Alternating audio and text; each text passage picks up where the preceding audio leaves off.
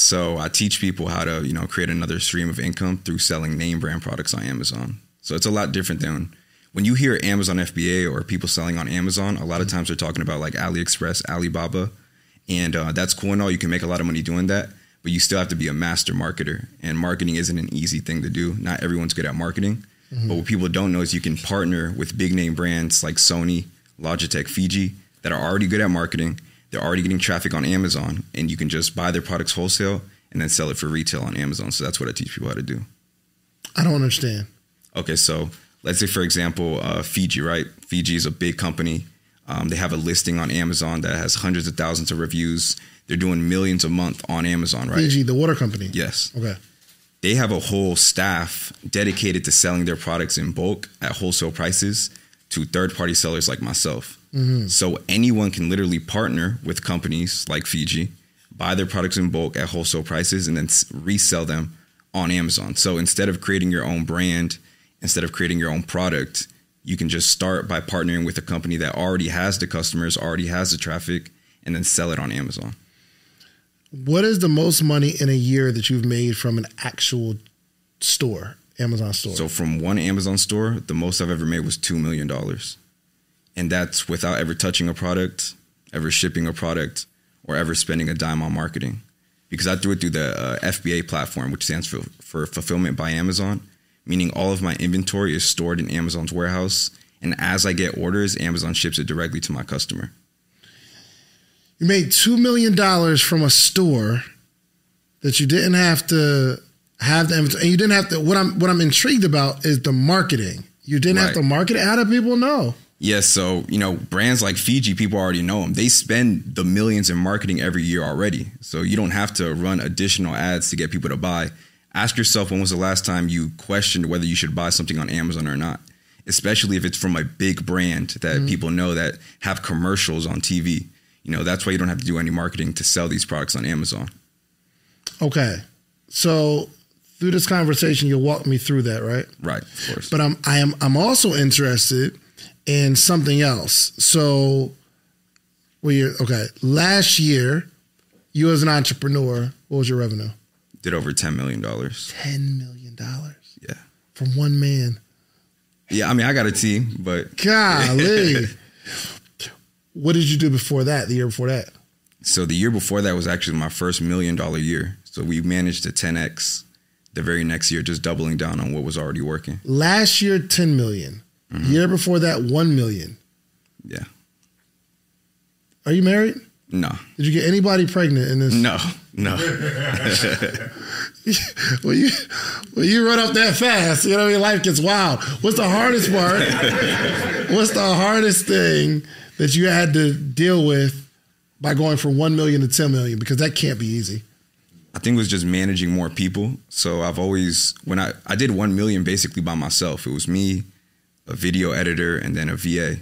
And that was just the 7-figure business, just us three. And then to get to 10 million, I added 20 more people into my company. So it was just managing those people.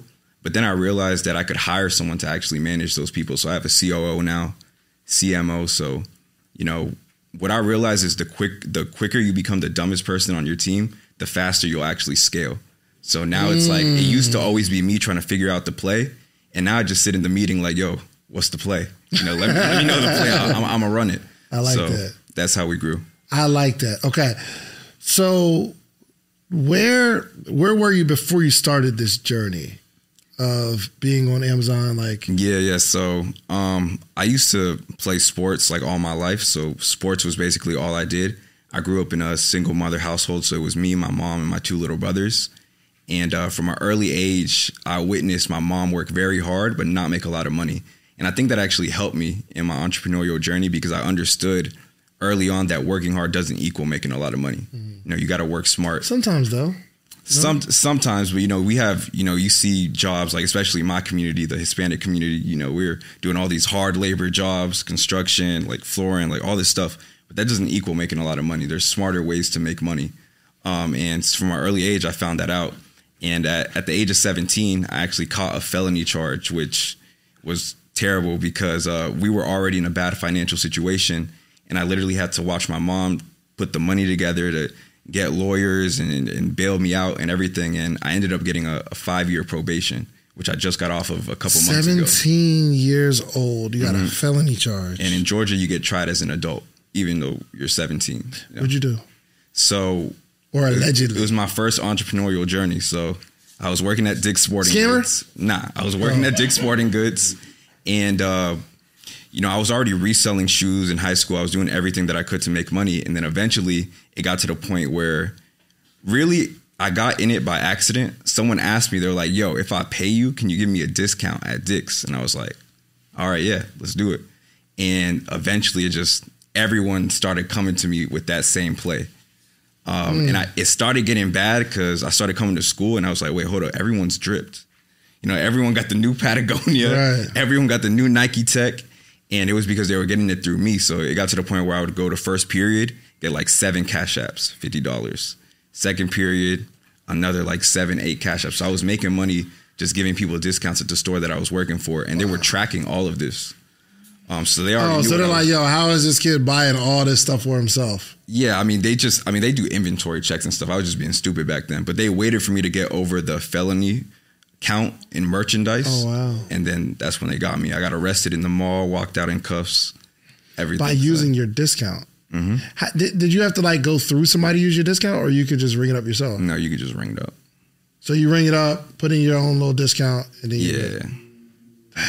Yeah, so but you was lit. Went through that. You was the man for a minute. for a little bit, yeah. So I went through that. After that, I got a job at an Amazon warehouse. So I started working from 6 p.m. to 4 a.m. And then at 10 a.m., I would actually go to school at Georgia Gwinnett College. Oh, wow. So I was barely sleeping, gained a lot of weight during that time. And I had to pick one, you know, do I want to make money or do I want to go to school? And I was never good at school. Right. So I just dropped school and I just started working at Amazon full time. And that's actually when I found out that you can be a seller on Amazon. And I was seeing the whole operation from the inside looking out because I actually used to load the semi-trucks with these Amazon packages. And what did you see? So I was seeing the actual products that we're selling. I was like, dang, I'm loading all these semi-trucks with dog food. I'm loading all these semi-trucks with these different electronics. And I started looking more into like the volume that Amazon was doing. And I got caught in the algorithm of like making money online. So I started seeing the Ty Lopez ads, all the other Amazon FBA ads. And I tried everything. Like I started doing social media marketing. I started doing affiliate marketing. I started flipping iPhones on eBay. Like I tried wholesale real estate, stocks, everything. And then e-commerce was kind of what stuck with me because it just made the most sense to me. And I made my first 100K at 19 drop shipping on Shopify. So this is actually before I started selling on Amazon. Right. But the only thing with that is I had to learn Facebook ads. And I started to understand that just because you have a good product doesn't mean you're going to make a lot of money. You still have to be good at marketing. Got it. And that's why Amazon intrigued me because I realized that the marketing piece is already there. It's already solved for you.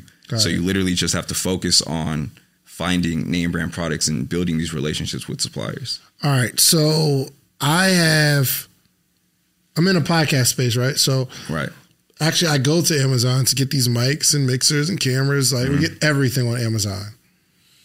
Are you saying one, I could have got it at a discount, and two, I can tell people the stuff that I'm using and make money?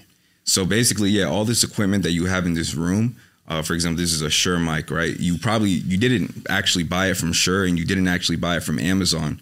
You bought it from a third-party seller like me that has a wholesale account with Shure that then listed it on Amazon. Oh. And then when you bought it, their inventory is in Amazon's warehouse already, so it got shipped to you with Prime shipping, and then they got paid. Hold on. So even if the company on Amazon says Shure. Right, it'll say Shure, but if you actually look under the buy now button, it'll be like company Shure, sold by, and then it'll have the seller's name, and then it'll say shipped by Amazon. I'm going to Amazon right now. So yeah, over half of the products on Amazon's platform are sold by third-party sellers. So they actually need more sellers because without us, they wouldn't be able to, do what they do. Because Amazon makes their money off just the platform itself. They take a percentage of every sale. But they don't actually really sell products. Amazon doesn't sell products at all. Hold on. The only products that they sell are like the Amazon Basics, which is like the generic stuff. Okay. So this isn't Shure, the company. They're just selling the Shure products. Mm-hmm. That's smart. So can there only be like one? Can I have my own Shure store? No, there can be multiple sellers. So, as long as you have an LLC and reseller's permit, which, LLC, you go to the Secretary of State, get your LLC. Reseller's permit, you go to the Department of Revenue website and you can get your reseller's permit. In Georgia, it's free. Those are the two things that any brand will require for you to open up a wholesale account with them. And then once you have that, you can list their product on Amazon. Got it. Okay. Is there a qualification? Like you got to be in business a certain amount of time? Do they look at you to say, okay, this is a... So it's more so like person? The bigger the brand, the harder it is to get accepted because they get a lot of applications. But there's a lot of smaller brands that still do very well on Amazon. Give me an example. So for example, let's say you walk into Kroger, right? You walk down the paper towel aisle. You see Bounty, right? It's a big brand. And then you see other paper towel brands that maybe not as big as Bounty, but they're still in the store. They're still doing some type of volume. Sure. Those are the brands you want to go after. That makes sense. Like you got Gatorade, you got Powerade. Prime just came out. Prime is the brand you want to go after. So it's like those type of brands that they're not as big as the Gatorade, but they still do volume. Got it. And they still want to do business because it's a win for them to sell 100 units all at once. Mm-hmm. And then you deal with selling it on Amazon. So I buy the 100 units. Yeah, so you're buying the products in bulk at wholesale prices, but the inventory isn't actually being shipped to you. It's being shipped to Amazon's warehouse. Amazon holds it. And as you get orders, they ship it to your customers and they start paying you out. What are the margins, you think? So the margins just depend. If you have a wholesale account directly with a brand, you're probably looking at a 10 to 20% margin. Okay. Now, if you're buying from a distributor, you're looking at like 50, 60%. So there's websites like, for example. Whoa. I'm lost. Say it again. So if you have a wholesale account directly with the brand, yes, you're probably looking at a 10 to 20% margin because they're going to be more stingy with their margins because you're buying directly from them. But if you're buying from a distributor or a liquidator, you have way higher margins.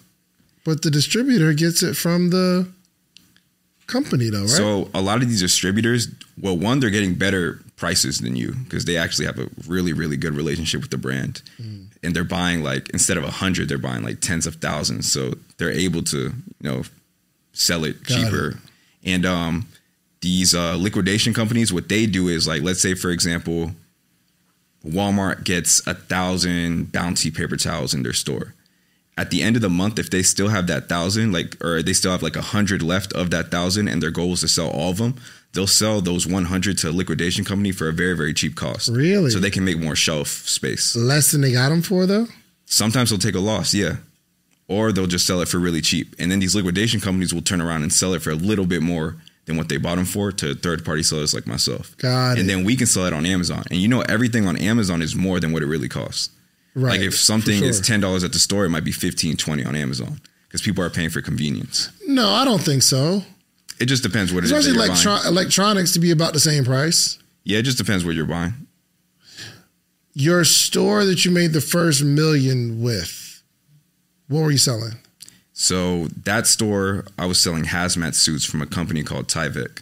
So it's like a full-on suit. Okay. COVID time? Yeah. Okay.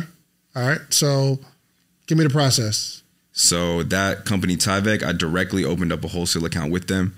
They were just willing to accept people. I think they may have been struggling with sales or they were just open to accepting people. And then I was just buying their hazmat suits for $5. It was $5 to $7 depending on the size. And they were selling for $15 to $20 depending on the size on Amazon. And then I was just ordering thousands of units using my credit lines. And then they were all in Amazon's warehouse. As I was getting orders, Amazon was just shipping all of them out. How much do you need to start, you think? So it depends. There's two different ways to go about it. So there's FBA and then there's FBM. FBA is what we've been talking about, where Amazon's basically doing all the work for you. The only disadvantage with that is you do need at least I would say $2,000 because these companies, they have what's called an MOQ, which stands for a minimum order quantity. Gotcha. If you open up a wholesale account with Fiji, they may be like, all right, to do business with us, you have to order 100 at a time. So, if their products cost $10, you got to order 100. That means you got to spend $1,000 off rip every time you order from them. Gotcha. So it depends on who you're working with. But let's say if you have under $1,000, you want to do FBM. FBM stands for fulfillment by merchant, meaning you're shipping it. Got it. But what this allows you to do is instead of having to go buy these MOQs, you can just walk into stores like Costco, Sam's Club, Marshalls, Ross, download the Amazon Seller app on your phone. It comes with an in-app barcode scanner, and you can literally scan products in these stores, and the app will tell you what's profitable to sell on Amazon. Oh, wow. So my little brother, he's 15 years old. He makes $5,000 a month on Amazon right now. He just has a Costco membership. And then, that's it. He doesn't even have an LLC yet. He's about to get one. But he has a Costco membership and an Amazon seller account that's $40 a month. And I think 2 days a week, my mom takes him to Costco. He just goes in there, scans products. All he needs to do is find one. And then he just buys what he can afford and he flips it on Amazon. That's crazy. Yeah. That's crazy. Okay. We're going to get to the bar because I want to know how you built this Amazon, especially in 1 year. And what year was this that you made your first million? Oh man, this is like 2010, 2011. Oh, so you've been on so you know the game. Oh, I'm about to get I'm gonna get 10 years of information out of you. I've been doing this. I know you teach your students, but I'm gonna try to extract all of that out of you. Okay. So what is an opportunity like that over with? Like, it seems like there's certain waves of opportunity, right? To be in Amazon. Not everybody has an Amazon store. Not everybody has an Amazon store, but you see more people that are more aware of it. Is the opportunity over? So that's the most frequently asked question: is the well dry? Is the gold mine? Is selling on Amazon dead? Selling on Amazon is just another form of supply and demand, which was BC, before Christ. Like, you would go and you would trade for things, right? Like, it's been around forever. It's not going anywhere. And now we've become accustomed to the 2-day delivery. We've been accustomed to shopping online and doing all this stuff. So it's not going anywhere. It's the largest e-commerce platform in the world. More than half of the globe shops on Amazon. 2/3 of Americans have Prime memberships. It's not going anywhere. And this is what 2/3 of Americans have Prime memberships. And I want you to think about this number. There's over 200 million products on Amazon, and more are being added every single day. There's only 2 million sellers globally. Think about that. So that's 1%. 1% in reference to the amount of products. Like, it's inevitable for you to find a product. You just have to do the research, need to know what you're looking for, and go from there. Okay. So what do you teach your students? So I teach to have their own store, or to have their own product, or what? So what I teach, there's a few different strategies with Amazon.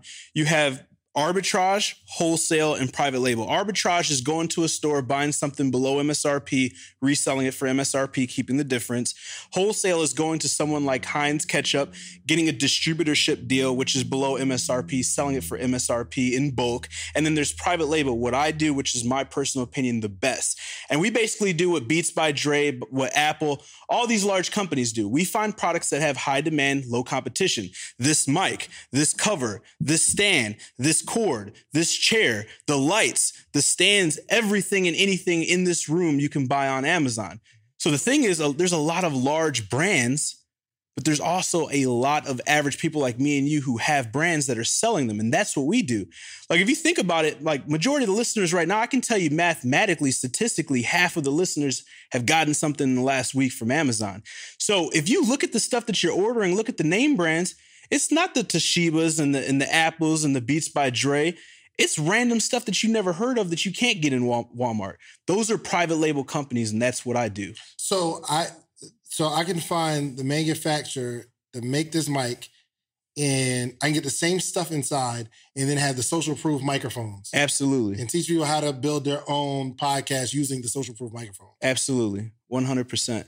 Yep, you can go find Apple's supplier, Apple's manufacturer. Certain specific large brands will have proprietary goals with and proprietary things in motion with manufacturers. But if you find the manufacturer, they can make something similar. They can make adjustments. You can have the same quality, different name. You can actually improve it. Because here's the thing. Large companies, like, so many people are like, I would never be able to compete with X company. They're huge. Well, if you go look at their listings on Amazon, they're not optimized. They don't have people specifically focusing on Amazon because they're so big. They're not improving and testing and doing product development because you've been buying the same thing for the last decade. Why are they going to put a bunch of time, effort, and energy into changing it? That's where the small people come in. We bottom feed. We go see the pros and the cons. What are the 1-star reviews? That's the easiest way to improve a product. You look at the 5-star reviews, you look at the 1-star reviews of all the other products and the large name brands. Keep what's working, the 5-star reviews, look at the 1-star reviews, and you'll start to see commonalities. Size difference, weight, durability, strength, whatever it may be. You take that right to the manufacturer and say, hey, listen, this is the commonality. I want to improve on this. What do you think? You don't got to be smart. You don't even got to have the idea. You tell them what you want. They have a team that does that. Now that's how the product development phase starts. Now when you launch a product, you're new and improved and better than the big name. So let's just get this out of the way. If I'm gonna like be a part of your course, how much is it? So if you go to the AMZformula.com, it's $997. Okay, all right. So I just want to get that out the way, just so there's no anxiety, which is a steal. But for one, you're gonna. Like, what is it? He said, first off, he said something, because y'all know every episode he's watching and paying attention. He's like, yo, I know you're going to ask me for a discount for your audience. So he said, what was it? Social Proof FBA? Yep. Social Proof FBA. Okay. .com. Okay. And, we'll be able to find out how to do this stuff. Okay, cool. I just want to get that out the way for the people that's like, yo. But it's cheaper. Don't buy it from me. Y'all going to save some money. If you go to socialproofFBA.com, you guys are going to save $100. Why would you, if your website is $997, why would you make another web? I'm grateful for it. Yeah. But I'm always learning from you.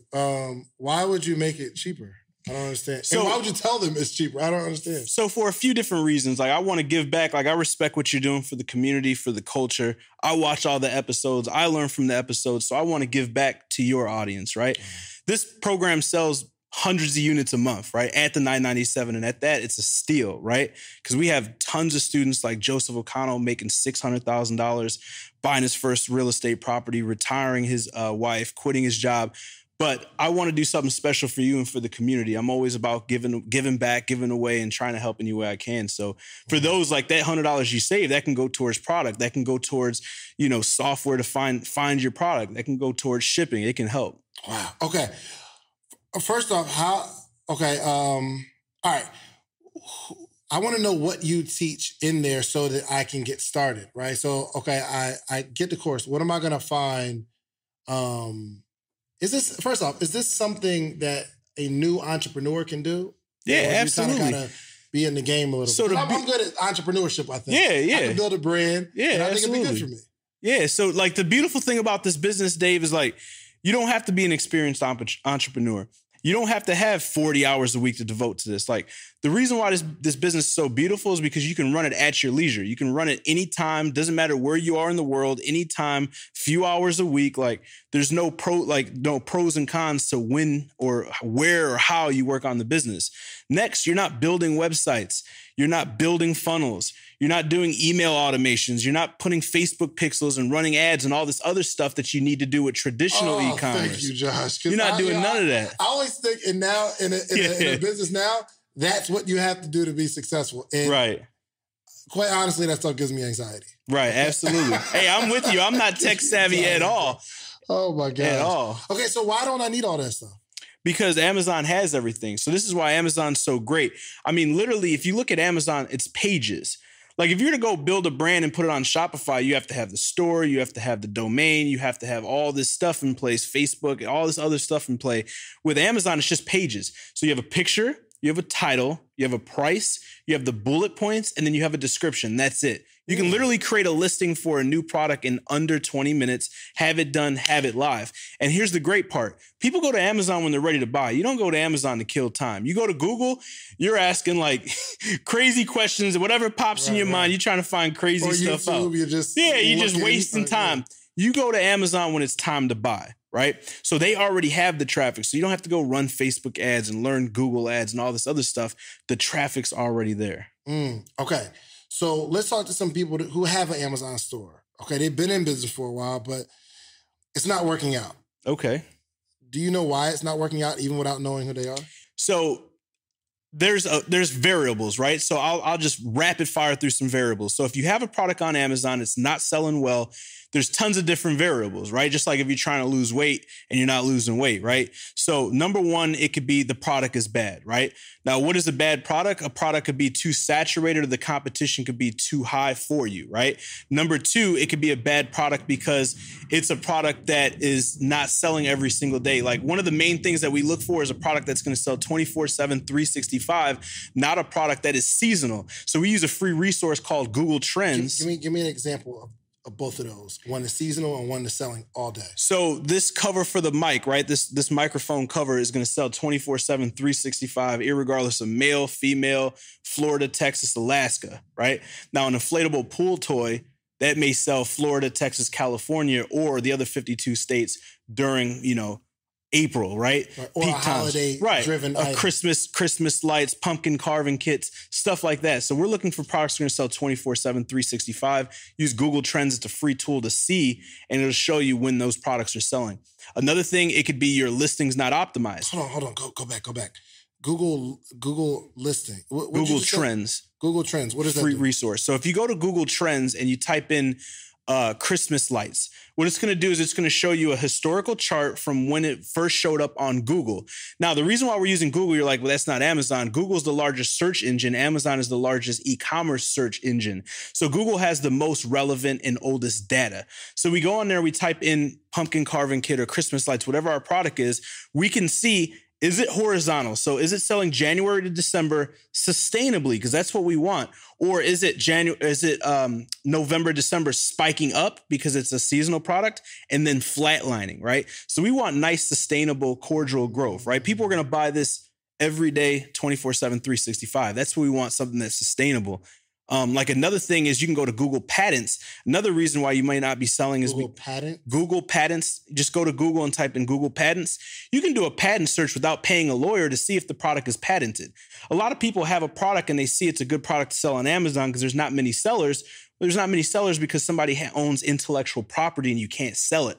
So these are mistakes that I made. Like I didn't know, and I'm launching stuff, getting cease and desist. I'm launching through trial and error. So like seasonality is big.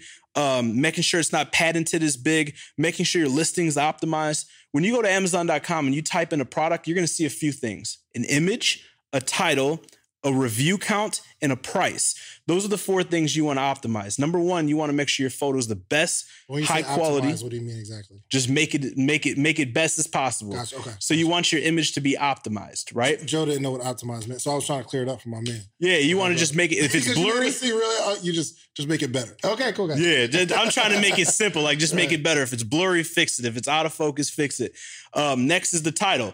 So many people just stuff keywords like microphone, good for podcasts, recording, small, condenser. That doesn't sound like you just stuffing keywords in there because people want to rank, right? So what you want to do is you want to make it legible. Like you want to make it sound like a sentence. You want to make it seem attractable. And you also want to have the keywords in there. Next, in reference to reviews and pricing, so many people want to start selling the product and they wonder why it doesn't take off. They don't have any reviews. So reviews is what? Social proof, right? Nobody wants to be first. No one wants to be last. How many times have you been in a new area and you look at restaurants to eat because you don't know the area and you see bad reviews or no reviews? It could be slapping, but you don't go there based off of the reviews only. You don't even look at the menu. So you want to make sure you have at least 5 reviews, all 5 stars. And then last but not least is the price. One of the biggest things right off the bat people mess up is ending in 99. Don't ask me why. I didn't invent it. I don't know the psychology behind it, but you never want to end your price point at 99. Do 97, 47, 40, 48, 92, anything other than 99, right? So that's a price hack right there. Also compare your prices to competitors. You don't want to be the highest. You don't want to be the lowest. I like to be somewhere in the middle. So that's a few different areas without actually looking at the listing, looking at the product as to why it's not selling. Yeah, there's a couple things you check. Okay. All right. So, seizing this opportunity in Amazon, which it seems like Amazon's only getting bigger and stronger, so the opportunity is going to be there. What would be one of the first steps is it finding the product? That's everything. The most important part of the entire business is the product. Everything else is simple, easy, all downhill from there. So you find a bunch of products? Like, so you have a store with a bunch of products, or are you going to just get one product and trying to sell that? So there's 2 different models. There is the generic model and then there's the branded model. So generic model would be like, a Sam's Club approach that has a bunch of different products, bunch of different private label products, not really semantically relevant. The branded approach would be like Apple. You start with one product, which is, the computer. Then you bring out the phone. Then you bring out the earbuds, and you bring out the tablet. So what I personally do, and both of them work, there's no rhyme or reason, right or wrong. What I personally do is the brand, because I found that the equity in selling it, what you can sell the business for is going to be a little bit higher with the brand. It's easier to also grow because you're not just looking out for different products. Once you get the What's up, podcaster or soon-to-be podcaster? Get ready to level up your podcast game because the #1 podcast education summit of the year is back, and it's bigger and better than ever. I'm talking about the 2nd annual podcast summit happening on July 4th and 5th in the content creation capital of the world. You already know, ATL, baby. Atlanta, Georgia, going down July 4th and 5th, 2 full days. Imagine this. Imagine you getting all the game you need to take your voice, your brand, your business to the next level. Imagine getting all the insider tips. Imagine getting all the know-how that you've been craving for the last 2, 3, 4 years where you're talking about you're going to start a podcast, but you haven't yet because you don't have the tools, you don't have the tips, you don't have the tricks. I don't care if you're just starting or you're a seasoned pro. This summit has something for everyone. Picture you mastering the basics of setting up your podcast or unlocking the secrets to grow your brand on social media. We're not just talking about podcasting here. I'm talking about you want to build a long-form catalog, whether it's skits, movies. We got people talking about script writing. This is an incredible experience. Imagine discovering the art of securing these lucrative sponsorship deals. And that's not all. Learn the ropes of creating a pitch deck that has sponsors knocking down your door. But wait. There's more. This isn't just a summit. This is an experience. I'm telling you, rub shoulders with industry leaders. And you got to network with the other people that are doing what you're doing. All the guests that have ever been on Social Proof Podcast, I'm giving them a free ticket. And in exchange, they promise me that they're going to sit down and do short interviews with you. We got podcast booths for our VIP members where you can sit down, pull somebody to a side, and you're going to create content in real time. I know what you're thinking. How do I get a part of this podcasting paradise? Well, it's simple. All you have to do is head over to podcastsummit.com, grab your tickets now. But hold on, because I have something really, really special for you. I got a little treat for my early birds, people who take action. The next 20 listeners and only 20 listeners who get your tickets right now, okay? I'm not only going to give you 20% off of whatever ticket level you get 20% off. But if you use the promo code Big Deal, it'll take 20% off immediately, but I'm also going to allow the first 20 people listening to this right now to be able to bring a friend, bring a teammate, bring a partner for absolutely free. You get general admission, they get general admission. You get VIP, they get VIP. Whatever ticket level you purchase, you get to bring a friend, partner, colleague, boo thing for absolutely free. Nothing extra required. My team's going to reach out to you, get your partner's name, or if you don't have the person you know right now yet, you got time, no pressure, you get us back. But use that code Big Deal. That triggers to let us know you get to bring someone for free. So don't wait. So secure your spot at the #1 podcast education summit in the country. Join us July 4th and 5th in Atlanta. Let's turn your podcast dreams into a reality, y'all. Head over to podcastsummit.com. Use promo code Big Deal at checkout and get your tickets now. Don't miss out on the opportunity to take your podcast to new heights, take your brand to new heights, take your business to new heights with this unprecedented offer, okay? I'll see you at the summit. And don't forget to use promo code Big Deal. One product, the one brand, the one niche. That supplier has a catalog. You tell them what you're looking for. They send you the products in the catalog. You test them. Now you can go horizontal. So the first product is always like, getting over that milestone. Once you get the first product and you go that approach, the hard work's done, right? So you use those to find the products, launch the product, go from there, contact the supplier, say, hey, let me see your catalog, start going through the products, doing your due diligence, see which one works, build out horizontally. But with one product, like simple math, because some people are like, well, how much can you make off a product? How does that work? This is basic, generic, like low end, very reasonable.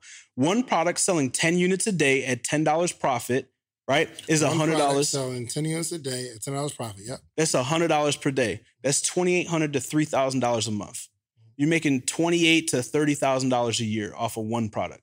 For a lot of people, that would cover their mortgage and their car note. Sure. That covered their mortgage. Like that would allow them to quit their job. 2 products, you doubled your income. 3, you tripled. 4, you quadrupled, right? And that's what we do. We just launched that one product. That's why we say you're one product away.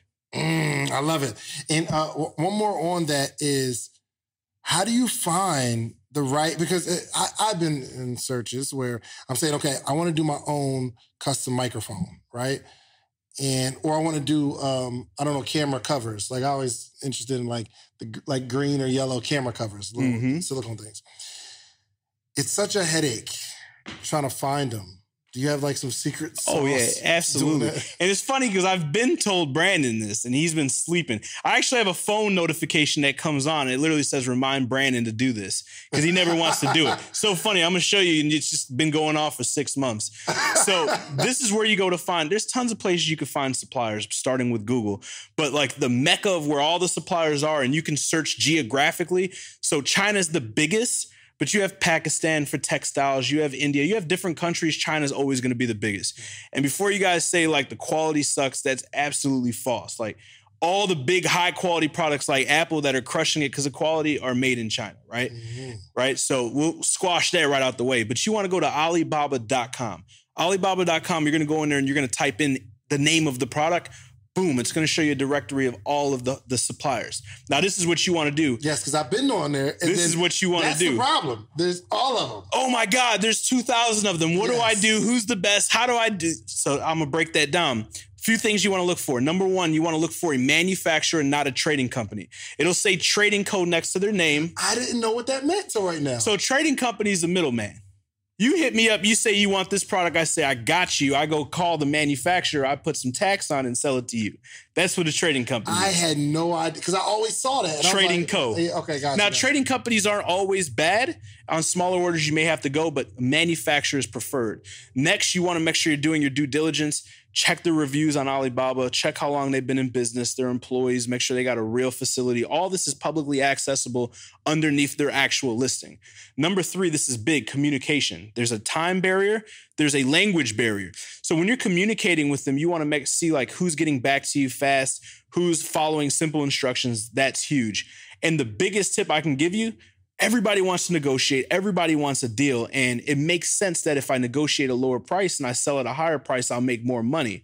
That's a mistake that I made as a beginner because amateurs monetize the front end, experts monetize the back end.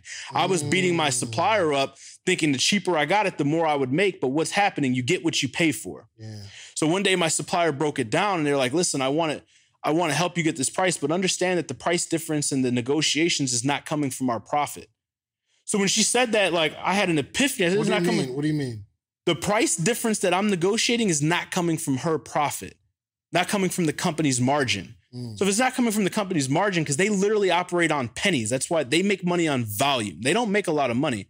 So where's it coming from? It's coming from my product. The quality. At the time, one of my first products was a dual port USB car charger. It had the 5.1, 2.4. Remember that?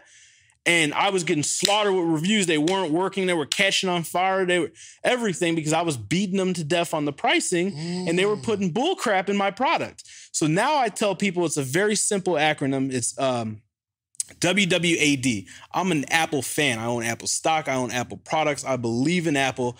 WWAD stands for what would Apple do? Very simple. Why do people love it? Hey, success leaves clues. They're a $1 billion company, a $1 trillion company. Excuse me. I don't want to do them like that.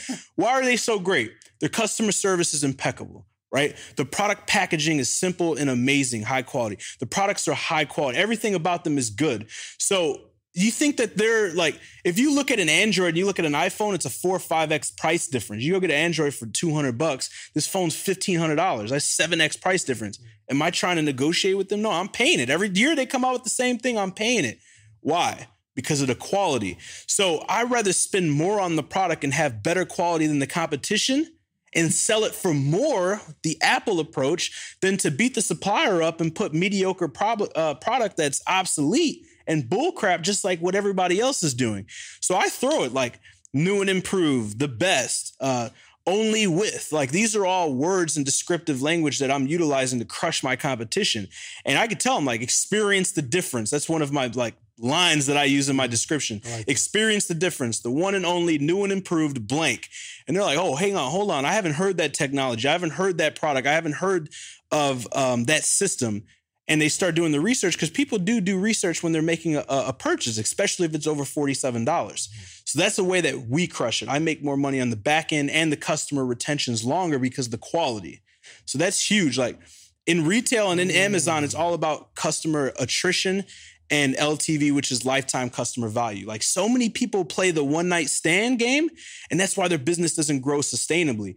I want to marry my customers. So how do I get them to come back every single month? How do I get them to continue purchasing my product? How do I get them to go to the mountaintops and yell, my product is amazing? We all use Apple and we're like, man, this Apple's phone, this is fire. This is fire. We're using it.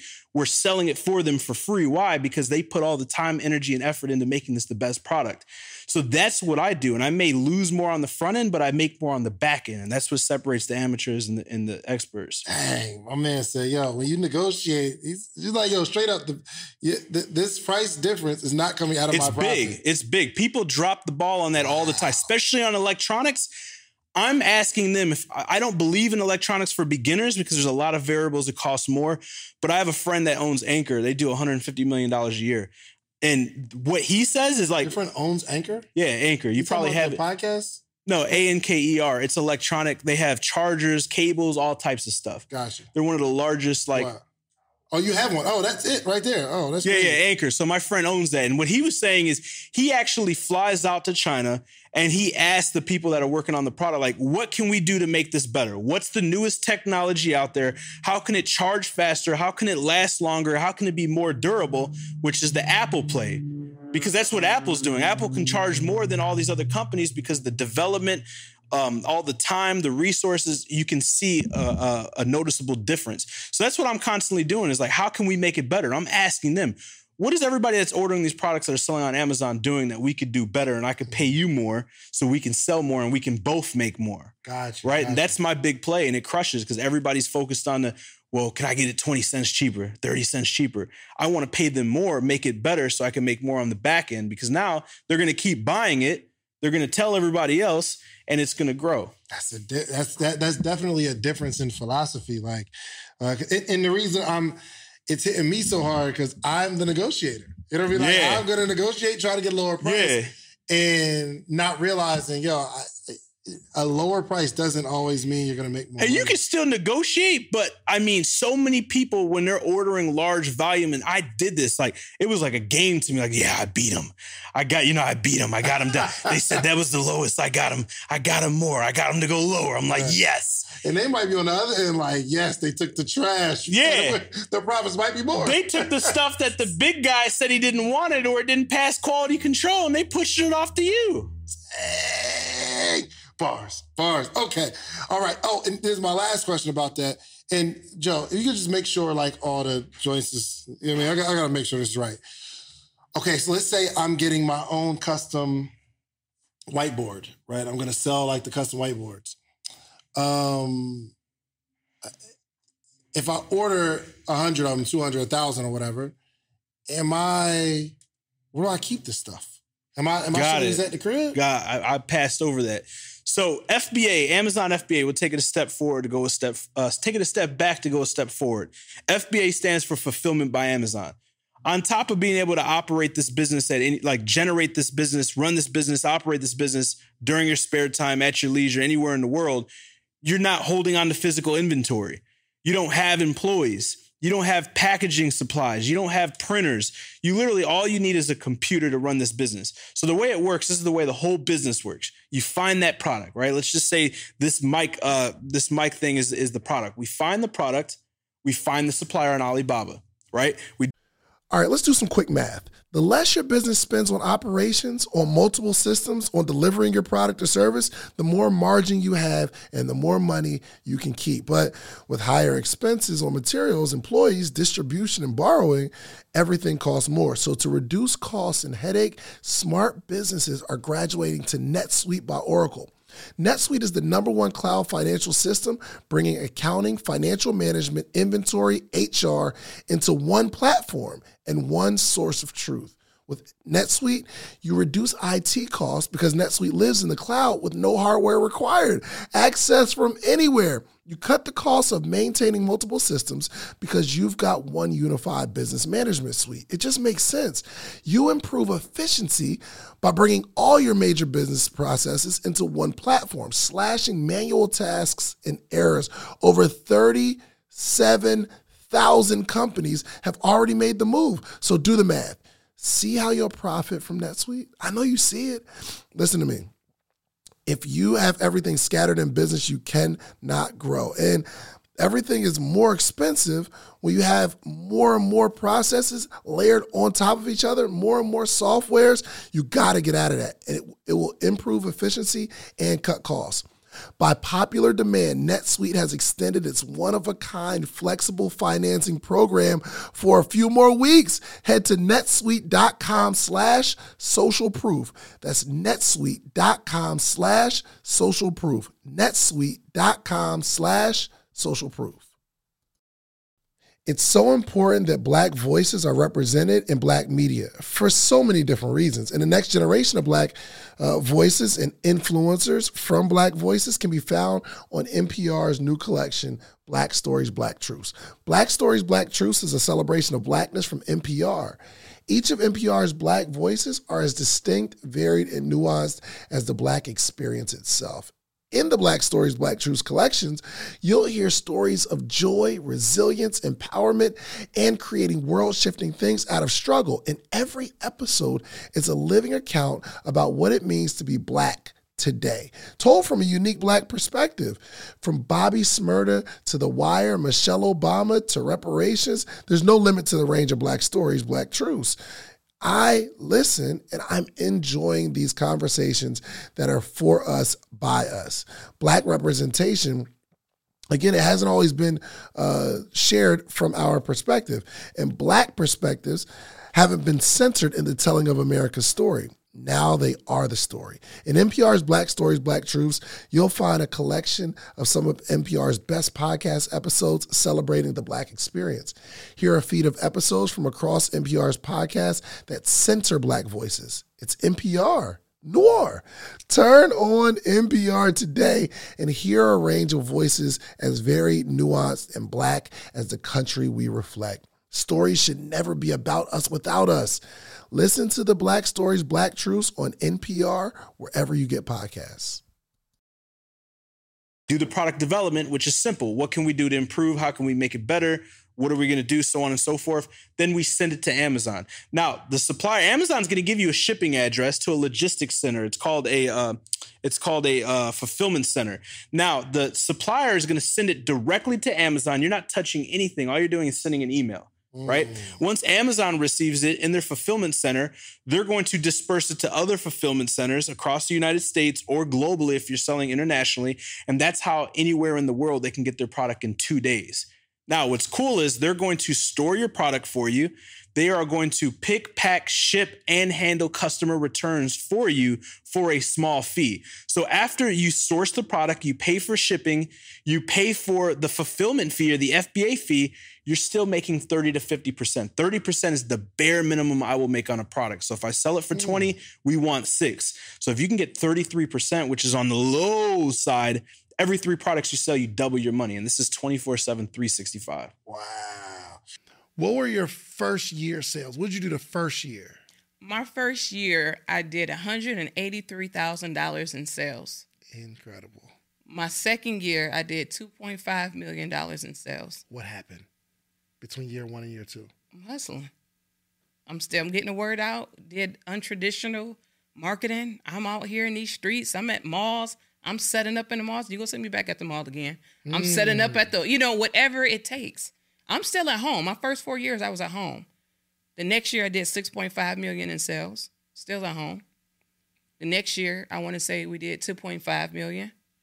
Still at home. That's pre-PPP, too. This before the country was flooded, the world was flooded with money. Yeah, for sure. And this was at home.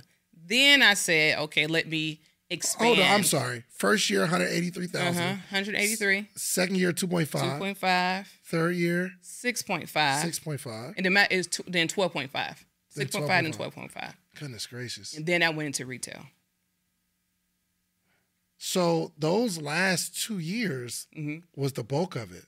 Yeah, that was a nice chunk of change at home. But you was building that momentum for 4 years, though. Oh, for sure. For sure. So then when I got to retail, now I have an audience. I have people I can say, go get the product. Yeah. You know what I mean? Which made me more valuable to retailers. What retails were you in? I was in Walmart, Target, CVS, Rite Aid, Walgreens, Kroger's, you name it. If it's a product can be sold there, I was there. Okay, let's talk about the building of the Main Choice. Okay. What were you doing before this? I was a nurse. You were a nurse? Yeah. Really? Yes. My background is science. My husband's a physician. So yeah, nursing. So you're nursing, like in a hospital? Yeah, I think I did the clinical for like a year. I've always done like advanced, untraditional nursing. Yeah. Like I wanted them positions that people just didn't get. Like I did. So for instance, I work for an insurance company. So say for instance, if there was a medication that went bad and there's a class action, I would go through all the documentation to see who actually fit this lawsuit and who didn't. That was one thing. Another job that I had, I would go into the hospitals to review the physician documentation.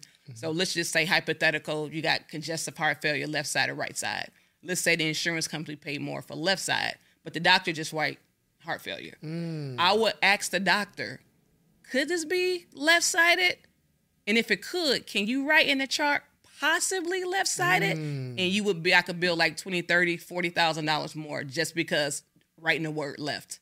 Oh, wow. But I had to be sharp enough to be able to ask the doctor, could this be? So I have to look at the symptoms and make sure like this is left-sided heart failure. Yeah. So, you know what I mean? Just different things like that in nursing. Oh, wow. Okay.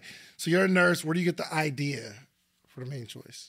The idea came from, I've always been in the wanting to do more. Like prior to even, going to nursing school, I've been on my own since I was 15 years old.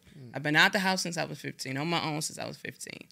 And, I have the luxury of working with the company. When I was in high school, 15 years old, working with them, these were like multi-millionaire, Black-owned car dealership. So at a young age, I seen that. And I was like, wow, like these people are getting it. Like they look like me and they're getting it. Yeah. And I know for sure that shaped me to the possibility of what's out there. Even being from Detroit on my own at 15, trying to graduate from high school, I seen that they took something from nothing and made it into what they had. Yeah. And for me, for some people that will cause, envious, that will cause jealousy, I've never, ever been jealous of anyone that was getting it. Always motivated. So that gave me fuel. So I've always had a entrepreneurial spirit inside. And even as a kid, I remember I had a dream so vividly that I was this big time businesswoman. Big time, right? And then when I went to nursing school, I was like, well, dang, that dream was so vivid. I was like, maybe it was just a dream, And when I, became an entrepreneur working, I'm like, no, it wasn't a dream. Yeah. So it's always been inside of me, flipping it. Like I sold earrings at one point. I sold T-shirts on Instagram. Like I will always do something, even with my 9-to-5 job. Yeah. That just wasn't satisfying me. Matter of fact, I could not work a job over 12 months. As good as I was, I can bring in money, any role. Everybody wanted me. After 12 months, I would come in, fix a problem. I was like, I'm out. You got commitment issues? I don't have commitment issues. I have stagnation issues. I've come into this problem. Every job I had as a nurse was a problem. And I fixed it. Now what? Now what? I need another problem. That's why you've been retired for the last couple of years. And now you're back in the again. Even chilling, stagnation. Exactly. I'm done being stagnant. Listen, I swear that first 12 weeks, the first 2 weeks of the acquisition, I was just like, this is different, Wow. Let me do something. So give me idea. And what was the Main Choice? It's hair care products. Yeah, it started out as a personal hobby. So long story short, put a bad color in my hair. Had a relaxer at the time, put like a brown in there, and my hair just became brittle. My mom put a relaxer on my hair when I was 10. So I never seen the true texture of my hair as an adult. Oh, wow. I was 10. So when I laid off the relaxers to nourish my hair And back I'm sorry, to health. from 10 to adult, always 10, relaxers? Always. I would slap that thing in there. If I seen a little inch of new growth, I'm slapping a relaxer on there. Really? Always with my hair bone straight. So I was known for the girl with the bone straight hair, you know, so always chemically treated. But going through my little, what I consider was, you know, it was chaotic, but it led me to where I am today. Just let off the relaxers. You know, I was like, okay, let me start. Then I started seeing my natural hair grow in. And I'm like, wait a minute, this hair look different than what I've been seeing since I was 10. Yeah. It looks stronger, you know, and that is kind of what led me to now, how do I manage all of this hair? Because I got a head full, it come all the way to my waist now. Oh, wow. So I'm like, what do I use to manage it? And I just didn't see anything on the market that really catered to our hair, natural hair. And this was before the whole natural hair movement. Yeah. Like I was one of the pioneers that like, no, like let's embrace our natural hair. Yeah. And I started out on YouTube just talking about to people, how do you, tame your hair? What are those things that you can do? So I was like a resource, just getting up 2 or 3 o'clock in the morning. So telling people what to do with their hair what from to other do, products as and if stuff. exactly, Okay, gotcha. as if it was like my job. Yeah. But I got up in the morning every morning to do that. Yeah. So you have this idea to create a product. So people will start to write in, Courtney, what do I do for this? What do I do for my split ends? So I'm like a mad scientist at this point. I'm mixing concoctions, and I wound up doing a video. It was called the Ultimate Deep Conditioner video. That video went viral. Really? I would tell people how to mix it, how to do it. And I would have so many people that wrote into me that said, Courtney, I'm not trying to tell you how to run your life, but I don't want to mix products. Can you send it? Can you mix it and send it? What was in this concoction? What Well, would you if mix? I told you, I have to.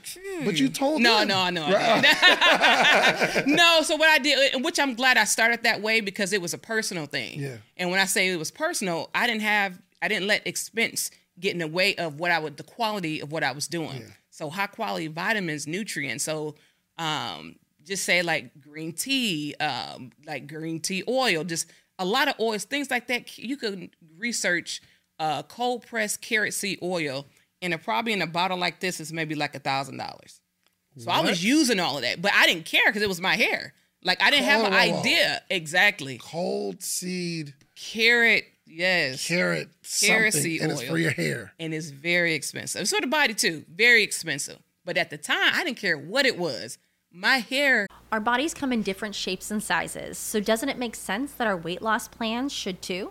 That's the beauty of Noom. They build a personal plan that factors in dietary restrictions, medical issues, and other personal needs so your plan works for you. Noom doesn't restrict or shame when you want to treat yourself. Their flexible program focuses on progress instead of perfection. You don't have to give up carbs or anything. And with their daily lessons, you can learn something new about your food choices every day. After just a few days of using the app, I learned how to recognize cues for overeating and how to choose the right foods to feel full. Stay focused on what's important to you with Noom's psychology and biology-based approach. Sign up for your trial today at Noom.com. That's Noom.com. And check out Noom's first ever cookbook, The Noom Kitchen, for 100 healthy and delicious recipes to promote better living. Available to buy now wherever books are sold. When you need mealtime inspiration, it's worth shopping Kroger, where you'll find over 30,000 mouthwatering choices that excite your inner foodie. And no matter what tasty choice you make, you'll enjoy our everyday low prices, plus extra ways to save, like digital coupons worth over $600 each week. You can also save up to $1 off per gallon at the pump with fuel points. More savings and more inspiring flavors make shopping Kroger worth it every time. Kroger, fresh for everyone. Fuel restrictions apply. Needed to be treated. Yeah. So taking that motto, and when I told people to use it, it was like a sure hit. Like I didn't care who used it. Like it was a hit. Yeah. And then people like, Courtney, you need to take that video down. Like this is my followers telling me. So my followers started growing on YouTube. Oh, wow. They're like, I'm not trying to tell you how to run your life, but please take that video down and sell this product. But so the product, you didn't get the product from somewhere. You made the product. I made it. So the cold carrot press thing. Yes, you yes. made that. I made that. And you're on YouTube putting it together. Yes. Yes. And mixing it. Mixing it. And saying, put this in your hair. Yes. Wow. Yes. Because I was just passionate about, being a resource. Yeah. I've always been a resource since all my life. Always been a resource. How did you find that to mix all this stuff together? That's when my science background comes into place. So I'm when I say like a mad scientist, bottles on top of buckets, on top of you name it, I had it. Just incredible. Mixing it. Yeah. So you make it. Mm-hmm. And how long was the video up before you decided, okay, let me take this down? I probably kept the video up for maybe a year.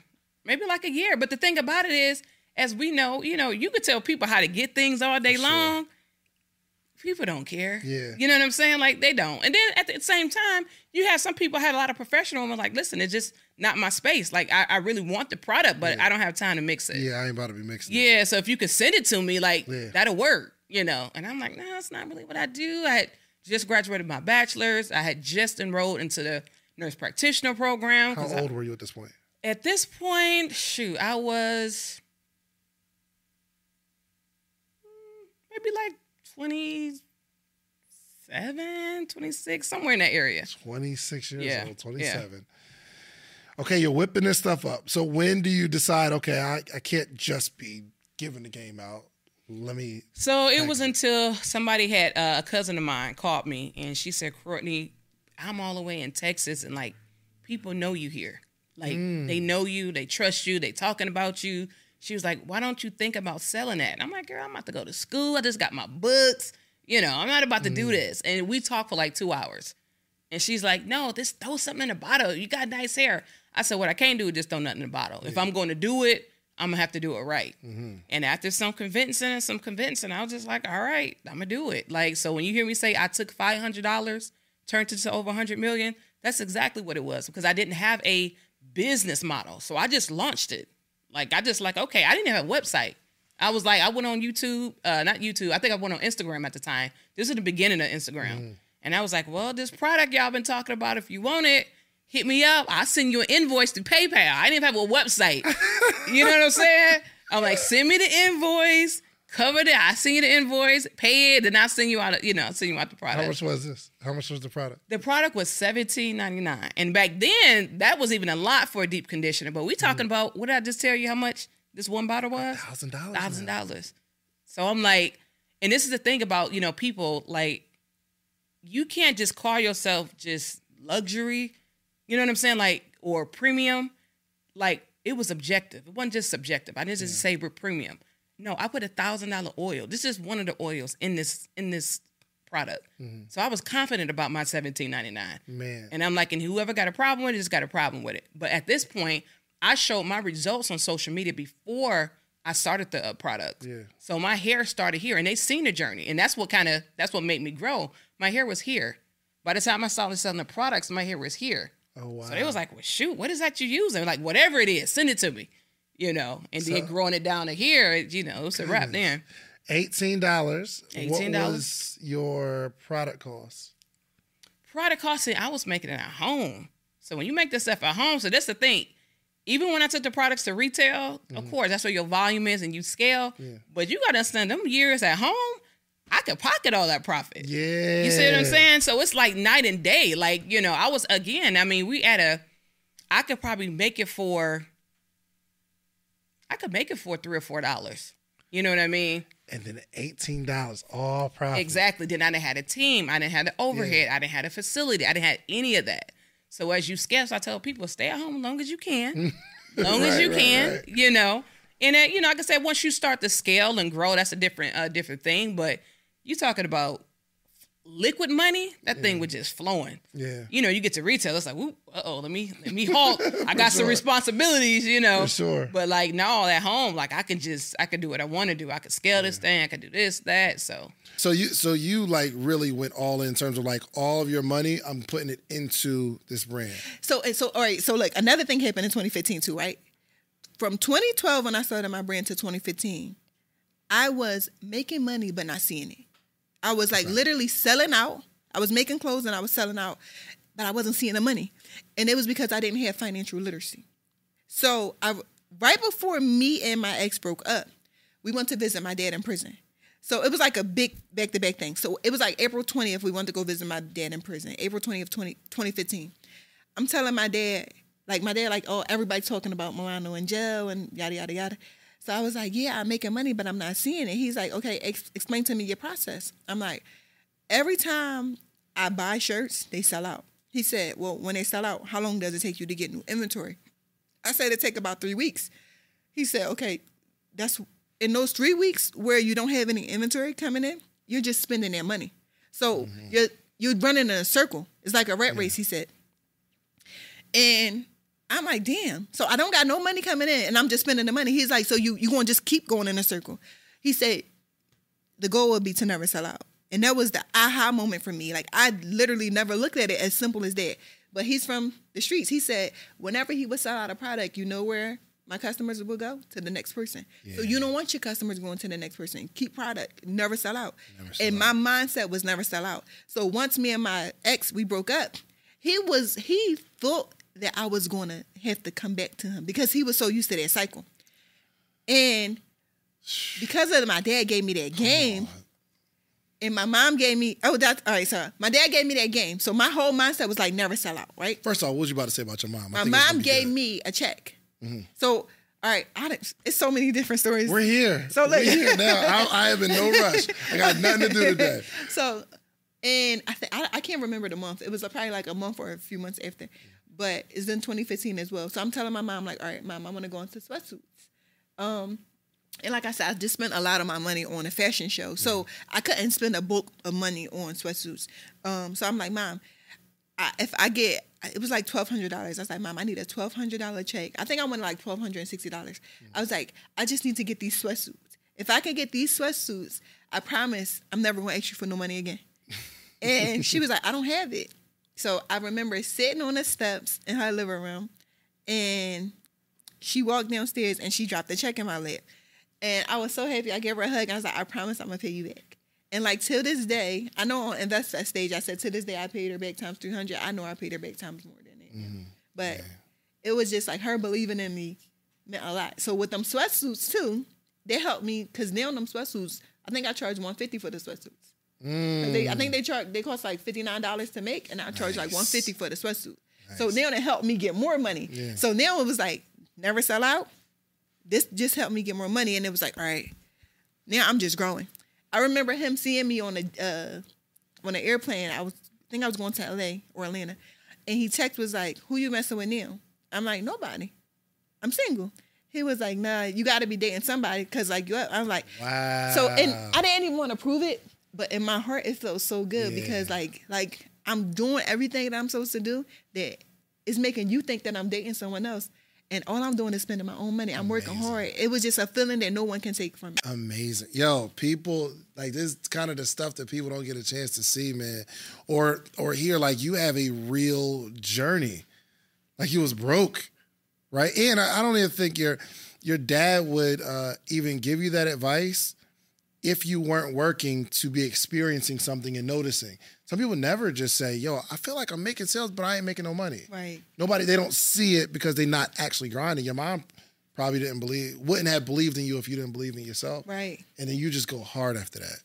So talk to me about the promotion, like the marketing. What were you doing to sell all these clothes? So to be honest, I was going hard even before that. Yeah. I just wasn't smart with the money. You know, I was working. I remember my ex before this guy, he was like, why are you up? That's when I was blogging. He like, I used to be blogging for free. You know, he like, shut your computer. Like, why you got, why we can't spend time right now? I'm like, I'm just trying to work. He's like, I pay your stuff. Like, it's all right. Like, and then I was doing photo shoots too. Mm-hmm. And I was charging $50 to do people photo shoots. He was so mad. You were charging $50. What do you mean? To take people pictures. Oh, you were a photographer. Oh, that's crazy. I was everything. Yo. I got a whole nother respect for you. Like, you are a hustler for real. And it wasn't because I needed the money. Because I had people that always looked out. So he was like, you want to go and take pictures for $50? He was so mad. he was so mad at me. I'm like, yes. Like, it's because it's something I want to do. Like, I enjoy doing it, and they booked me. He was like, I can give you $50 for that. I give you more than that. I give you more than that. I'm like, no, it's okay. Rest in peace, Sully. He passed away. Oh, my goodness. But yeah, so I was always a hard worker, though. Yeah. Like, I was working so hard, like, even when I wasn't seeing money. Yeah. I was working really hard. Like, my work ethic continues to match, like, you know? And I remember, like, when I used to be posting on Instagram, first, every day I would just go out and sell. And then it was like, all right, I'm on Tuesdays and Thursdays, I'm not going out to sell. Yeah. Because on Tuesdays and Thursdays, I need to build the brand. And I remember somebody texting, like, you don't want this money? And I'm like, it's bigger than money. Like, the brand to me is bigger than money. I just knew where it can go. Yeah. I didn't know it can go this far, but I just knew where I saw it going. And I'm like, I got to build the brand. I can't, if I go out every day and sell, I can't make no money. But then eventually I started to hire some salespeople that would just make the deliveries for me. Oh, so when you say you would go out and sell, like at the point where you were selling, or you just run around with your car, going to barbershops, salons? No, so I would post on Instagram, and I would be like, hey, I would take a picture of what I had that day, and I would say the sizes, and then I'm like, text what you want. And then, like, whoever texts me there, I would just try to meet at a safe space. So I would meet at a gas station, or I would meet, like, in front of a grocery store. I would just meet different places. So I would be, like, running errands all over the city, dropping off stuff. So promoting on social media, saying, yo, I will come bring you this sweatsuit. Mm-hmm. And you'll just drop it off. Drop it off, yeah. And I'm so grateful to God, because God be just watching me, for sure. Because women got robbed. Like, women got set up and robbed. Imagine. Yeah. I wasn't, and I'm so happy that I had, like, tunnel vision, that I wasn't thinking about, like, the worst that can happen. Because if I thought about it, then it would have stopped me from doing it. Explain that, because I don't want people to miss that point. I think when you start to think about all of the bad stuff, it starts to have self-doubt creep in. And I'm not a person like, okay, what if this can happen, bro? I'm just like, all right, God, just guide me. Mm-hmm. And whatever happens is going to happen. I'm either going to learn from it or I'm going to win. And that's how I look at it. Yeah, it's interesting. I had a conversation with a guy that was like, he was in an MBA program, like business school. Mm-hmm. And, they teach them all about, like, business and all the things you should do and shouldn't do and all that kind of stuff. And the guy was telling me, he was like, yo, you're probably going to be more successful than everybody in my class. It's like when I was selling T-shirts too. I said, why? He said, because you don't even see the errors that you're making. You just out here working. Right, wow. Because people be too afraid because you probably shouldn't do that. Right. Like the people like, yo, you shouldn't sell a shirt without trademarking, right? Right. Did you trademark initially? It was a process. You was out here selling in the streets. Some people would never sell because it's not trademarked. Because some people want to have it all figured out. Yeah. Like, bro, like, the beauty is in the journey. Like, you don't got to see the whole staircase. Just go up the step. Like, God is going to just do the steps, then the staircase is going to come. I didn't have the vision. Like, at first I remember, like, they like, you need a business plan. I'm like, all right. I Googled a business plan template. I started filling it out. I'm like, man, I don't know what I'm going to do. So let me just go. I ain't filling this template out because this is going to stop me. Like, me trying to have it all figured out is going to stop me from going. Yeah. And I'm an executor. I'm not really a planner. I'm learning to be better at planning, but I'm an executor. I'm just going to go. Yeah. Where was your main promotion coming from? Was it Instagram? Instagram, for sure. How often were you posting, or how often were you promoting? All day. People was like, is somebody running your page? Somebody running your page? I'm like, no, it's me. Because I would literally be like right in front of somebody's face, and then they'll look, I'm like, you just posted that? I'm like, yeah. Yes, I loved Instagram. It didn't feel like work. It was just like, if I seen a customer wearing it, I was reposting the customer, like, spotted in Milano. So my timeline was filled up every day. I was on people's timeline every day, all day. People are afraid to do that, man, because it messes up the aesthetic of the page. I don't care about the aesthetic. I care about me growing. Like, who cares about the aesthetic? Yeah, everybody. Yeah, I mean, now I'm a little bit like, all right, I just want my page to look cute. But as I be posting stuff, I'm like, this is not going to match. This ain't going to make sense. But when you go to my page, it represents me. I'm all over the place, just like my page. Now, the business page, we got a strategist. Yeah. My page is like, I'm posting what I feel. Yeah. Now I'm older. I got a kid, so I can't be like on there as much. But I'm like, dang, I just wish I had that feel for it like I did before. But yeah. 2016, you got a store, $1 million. where did it really start that? When did it really start happening? Because $1 million in 2016, and then like it's looking like an average of 10 million a year. No, since it wasn't. then. It wasn't an average of 10 million a year since then. It was a slow climb. Tell us about this climb. I don't want to say every dollar, every month, every No, year. not every dollar, yeah. but I'm saying like what happened? Like what happened to where you had some sort of explosion? Was it like what like walk me through how that happened? So like even like when I first started, I would like always like DM celebrities and like, hey, Milano Giroux is my brand. I would love to send you a package to pay homage. And some people will open the message and just read it. Some people will respond and say like, hey, and give me their address.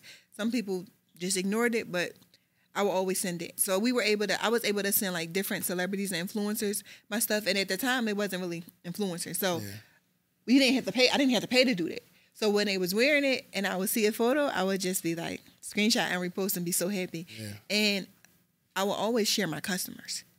So like the celebrities definitely help because people love what celebrities wear, but representation matters. So when people see their own stuff in there, like, and they see people that look just like them and they see different body types wearing it, then they know, okay, it's not just for celebrities. Because sometimes when you just see a celebrity in something, you don't even go look at the price, you think it's expensive. Yeah. I had people say that they thought it was too much money because they seen celebrities in it. So some people didn't go look at it. Mm-hmm. But once they start to see like real people, real life people that look like them in it, that was like my influencers. They was like my brand ambassadors from the beginning because I always posted my customers in Milano, like always from the beginning. Did something happen along this journey where it's like 1 year just was like breakout, like it just explosion? So before the 1 million, I had like 700,000, 2015. Yeah. And then 300,000. It was like a build up. Yeah, so it was like every year was just building up. It wasn't like it was like an overnight thing, and it was just like the sales just build up every year. Got it. That makes sense. Actually. But the celebrities definitely helped a lot. Yeah. What's the like gold standard of candles? Like what is the candle company who like owns the game? Bath and Body Works. Really? I would say candles?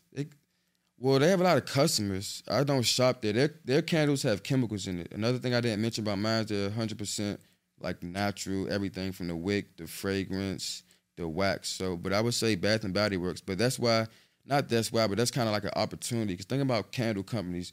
People who think about Bath and Body Works, it's kind of old and outdated. People want something more modern they can relate to. It's kind of like an old system. If it hasn't been replaced in years, people are looking for a new brand, a new business, and that's where Good Day Scents come in. And honestly, I haven't met anybody else that's really taken that stride in the home goods or candle industry. And then, like I said, how I got into it was just through a situation, and I just been diving deep into knowing more about candles, the knowledge, other home goods products. Yeah, man. So it's been a journey. Good. Since 2018. So 2018, you have this idea, I'm going to make some candles. Yeah. You're working on your formula for a couple of years. Mm-hmm. But do you remember your first sale? Yeah. So my first sale, remember I told you I was a teacher in D.C. teaching pre-K3. So they actually did a pop-up shop in February there. And I was like, you know what? I've been side hustling in 2018. Let me get out there and see what's up. And I did a pop-up. I think I had 100 candles. And I sold out of all 100 in like an hour. And then I was like, damn, maybe it's a business idea because people always jump from a passion or a side hustle into the business. I wanted to do research and development and really know like, damn, I'm going to do this for sure. And then when I did that pop-up, it was over because in 2018, I was giving them out for free. 2019, I sold them. Oh, wow. And then 2020, the pandemic happened. Things went crazy. Yeah. People were in their home and you burn candles in your house. So I think it was timing and just like, I was just on it. And I saw my opportunity and I ran with it as a black man selling candles, not really knowing about the industry, but jumping into it, knowing that it wasn't a money grab. Like I was really passionate about it and it kind of grew on me. Gotcha. So do you know like how much you sold the first year that you started? Sales-wise? Oh, but you gave them away in 2018. Yeah, so 2018, it was... 2019, what was your sales? 2019, we did 30,000. When you need mealtime inspiration, it's worth shopping Kroger, where you'll find over 30,000 mouth-watering choices that excite your inner foodie. And no matter what tasty choice you make, you'll enjoy our everyday low prices, plus extra ways to save, like digital coupons worth over $600 each week. You can also save up to $1 off per gallon at the pump with fuel points. More savings and more inspiring flavors make shopping Kroger worth it every time. Kroger, fresh for everyone. Fuel restrictions apply. 3,000. Yeah. What about 2020? 2020, we did. Year of the pandemic. We did 70. And that's 70. when Chad and Lowe's came aboard about like the end of that year around November. A part of your business model is, I'm actually going to light one of these because you got your own Good Day Sense lighter. Lighter, So yeah. this is dope. Oh, I got to probably do the little thing right there. Push it down and then, yeah. Okay. Oh, got some good flame. And then the on it. reason behind that is with candles, sometimes they get low and you burn your fingers. So we have the extendable lighters and they bend as well, so it helps the customer. Gotcha. So everything has a meaning or, purpose. All right. Okay. What am I lighting right now? What is it meant to be? Yeah, so the Oh, name man, of it is meant, and that's another thing with the name, how we name our candles. But the name of this one is meant to be. The scent is actually a mint mojito scent. Yeah, that's hard. Yeah. So a part of your model isn't just selling candles retail. A part of your business model. Oh, and it moves. Yeah, that's right. Yeah, and you can bend it too. Yeah. I wasn't listening. I'm sorry. No, it's cool. Nah, this is hard. But yeah. So you'll find somebody and say, "I'll do a candle for you." It has to make sense though. Yeah. Yes. What does make sense mean? Like it's not a money grab. They either have to be into candles, like candles, and Boosie love candles because it's like, let's say you just selling a product. If you partner with somebody but they not really into it, you're just selling it or just doing it for money. So Whenever what? I partner with, That's what you sell products. yeah, for, but for me, it's a part of integrity. Like I don't want to give somebody a candle who's just adding it to. I mean, we can do that, but that's a private label situation where like I make the candle for them and put their sticker on it. But if I partner or collab with somebody and it has Good Day Sense on it, they either have to be a lover of candles, it's meaningful to them, or some other rationale that makes sense. So it's just not like, yo, we doing it because you popular, we're going to make a candle. It has to make sense. Carlos loves candles and Boosie loves candles. He actually had a video where he almost got his clothes on fire because he put his clothes on candles. So it has to make sense. So, but up to this day, I did a collab listen to with me, Boosie. And if Cardi B come to you and say, "I hate candles, but it's a good idea," I'm selling somebody. You about to make that candle. facts, for sure. for sure. Let's just be 100% here. Okay, so with the model of it though, the person pays for the initial run, and then you give them a percentage. It depends. So they can either, how did I do it? So they can either, if we collab on it, like it's on my website, we both selling it, I have them pay for the materials, but they don't pay me for my time making the candles. So they pay for the materials, we sell them, and then we split the profit 50-50. Because on their end, they don't have to do any work. I'm shipping and fulfilling the orders. They don't have to make the candles. They just pay for the materials, and then we just split it down the middle 50-50. Gotcha. Which on their end, it's like, if they don't have to do any work but just promote and buy the materials, like you asked me about the margins are definitely great. So they pay for the materials. Like I said, I make them, fulfill them, and then I just send them their money every week, every month, whatever So the agreement might be. So this one right here, how much does this cost to make? That one cost Packed and everything, jar, wick. about $6, How much you sell it for? 30. 30. Good profit margin. But I guess, and people aren't paying for the candle per se. They're paying for the fact that you spent years creating a fragrance that's going to change the way their house smells. Yeah, and they like the branding, the names. And that's another code I cracked because when I first started, I was like, damn, can I really get people to buy candles online? Think about it. You can't smell through your computer. That's a So the way you fact. get the I didn't think customer about is the that. branding and the naming. Then once you get them in your database, then you have them locked in and they buy one candle and then they start to try all the others. Gotcha.